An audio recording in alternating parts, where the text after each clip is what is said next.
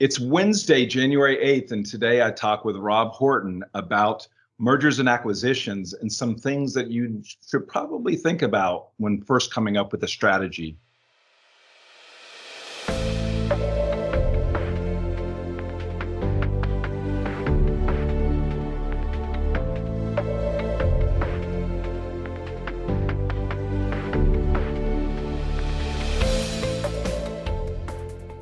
Today, we're going to talk about mergers and acquisitions with Rob Horton. Hello, Rob Horton. How are you? That sounds so formal. How are you? Hey, Dan. I'm doing good, Danny. How are you?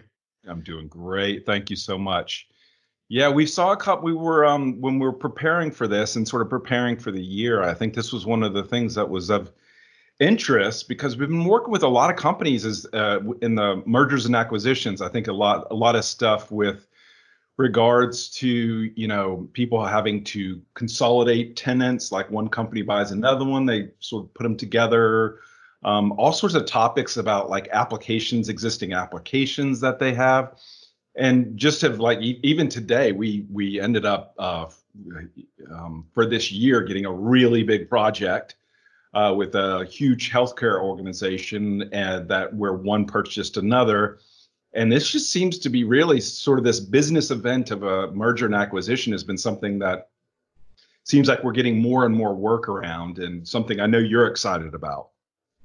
Yeah, definitely. Yeah, and really, we've been doing for many years. We're doing content migrations from one on-prem location to another. And then we started doing a lot of migrations from content migrations from on-prem to online, and Yep. and now we're seeing we've got a lot of clients that maybe they're acquiring another company and they're both already online, but they don't want to they want to have a consolidated tenant. They don't want to have two different tenants. So Yep.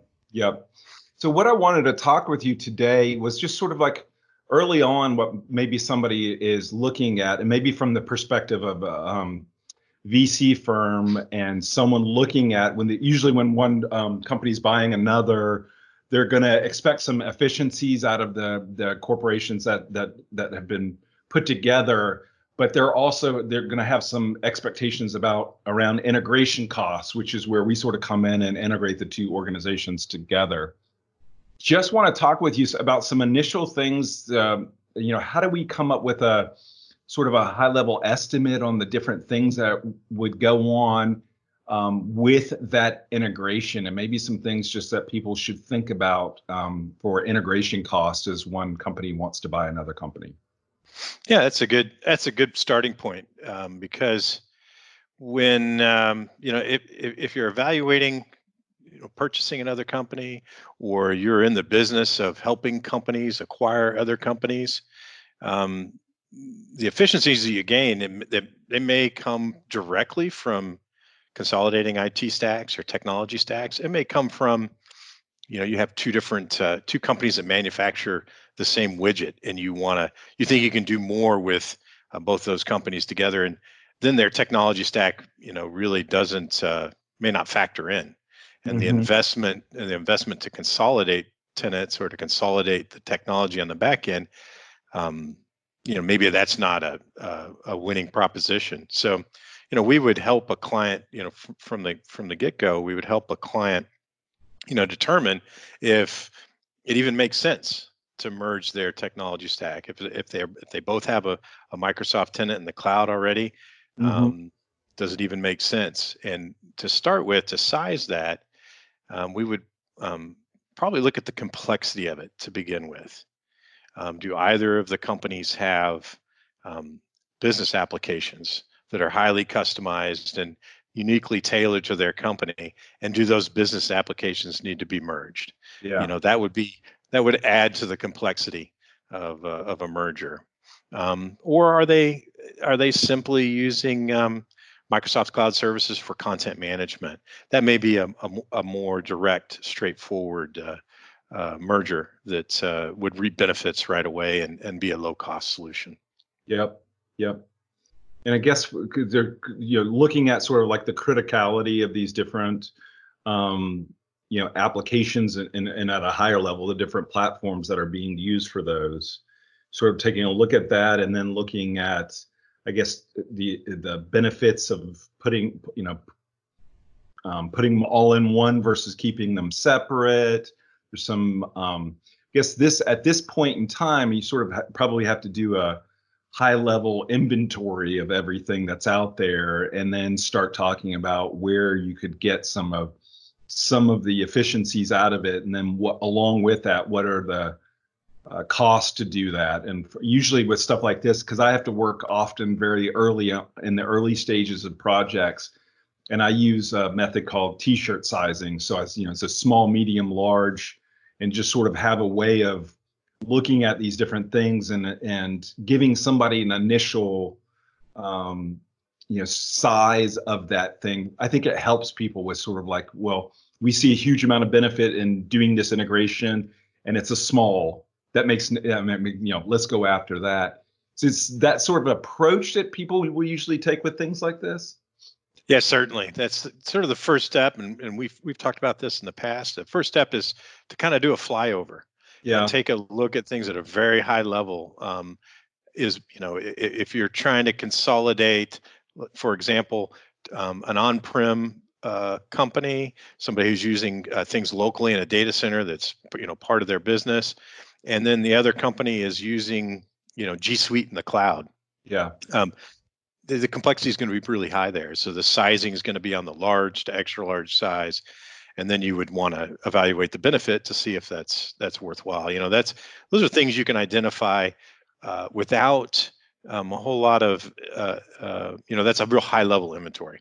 Yeah. The next level you would get into would be, how many users are there, how many business critical applications are there, how many customizations have been done, and it gets that gets to a more more accurate degree of just how much work is involved here. Yeah. But that evaluating that and coming up with those inventories, that requires work, that requires effort, and then consequently that would cost. There would be cost incurred with that. And I could see this too as being oftentimes with this is there's going to be time frames put into place, and almost like a 3-year roadmap of how these things come together, because it can't all happen at once. But then you have, I think they call it like day one stuff that has to be there in place once it goes through. And I think really coming up with what not just what initially has to happen for day one, but also sort of like where are we pulling things together long term is something that you having an outside firm like 3 will help out with. That could be really beneficial. Yeah, for sure.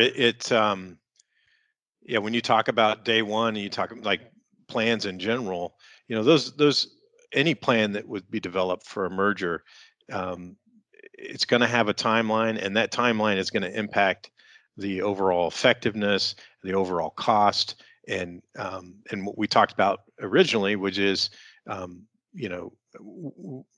are we going to capture those efficiencies, those cost savings, so that we can start to pay for all of this effort it took to merge these two companies, and that's scheduled, and it's part of the valuation, even to determine whether or not the merger is or the acquisition is a good deal. And if those types of activities don't run to schedule, they run past schedule, that can have an overall impact on whether or not the merger is successful and profitable. Yep. Good stuff. Anything I know before we end, I'd love to have a conversation. I know you know some folks in M&A, and I'd like to look through.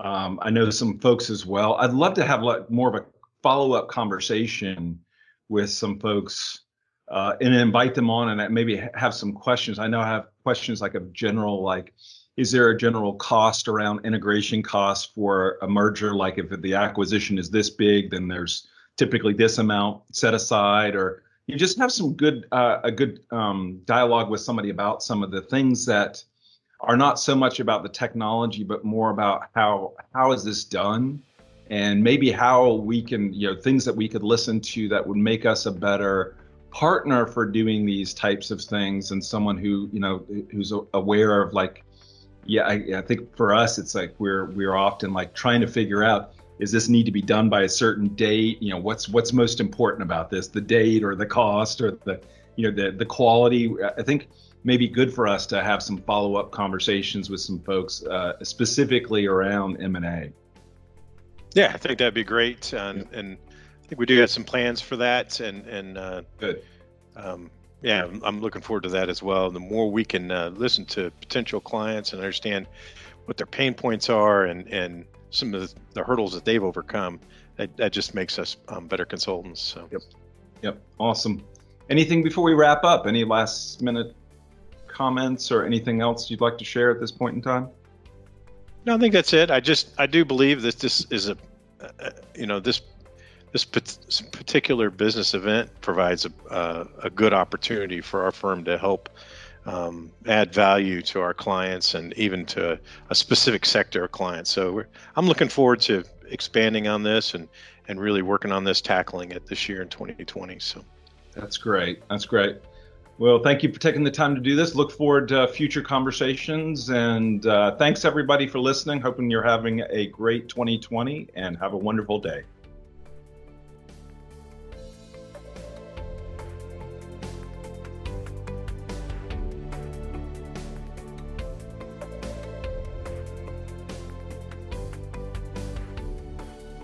Thank you for listening to the Work Together Better podcast. We're available on SoundCloud, iTunes, Stitcher, and TuneIn.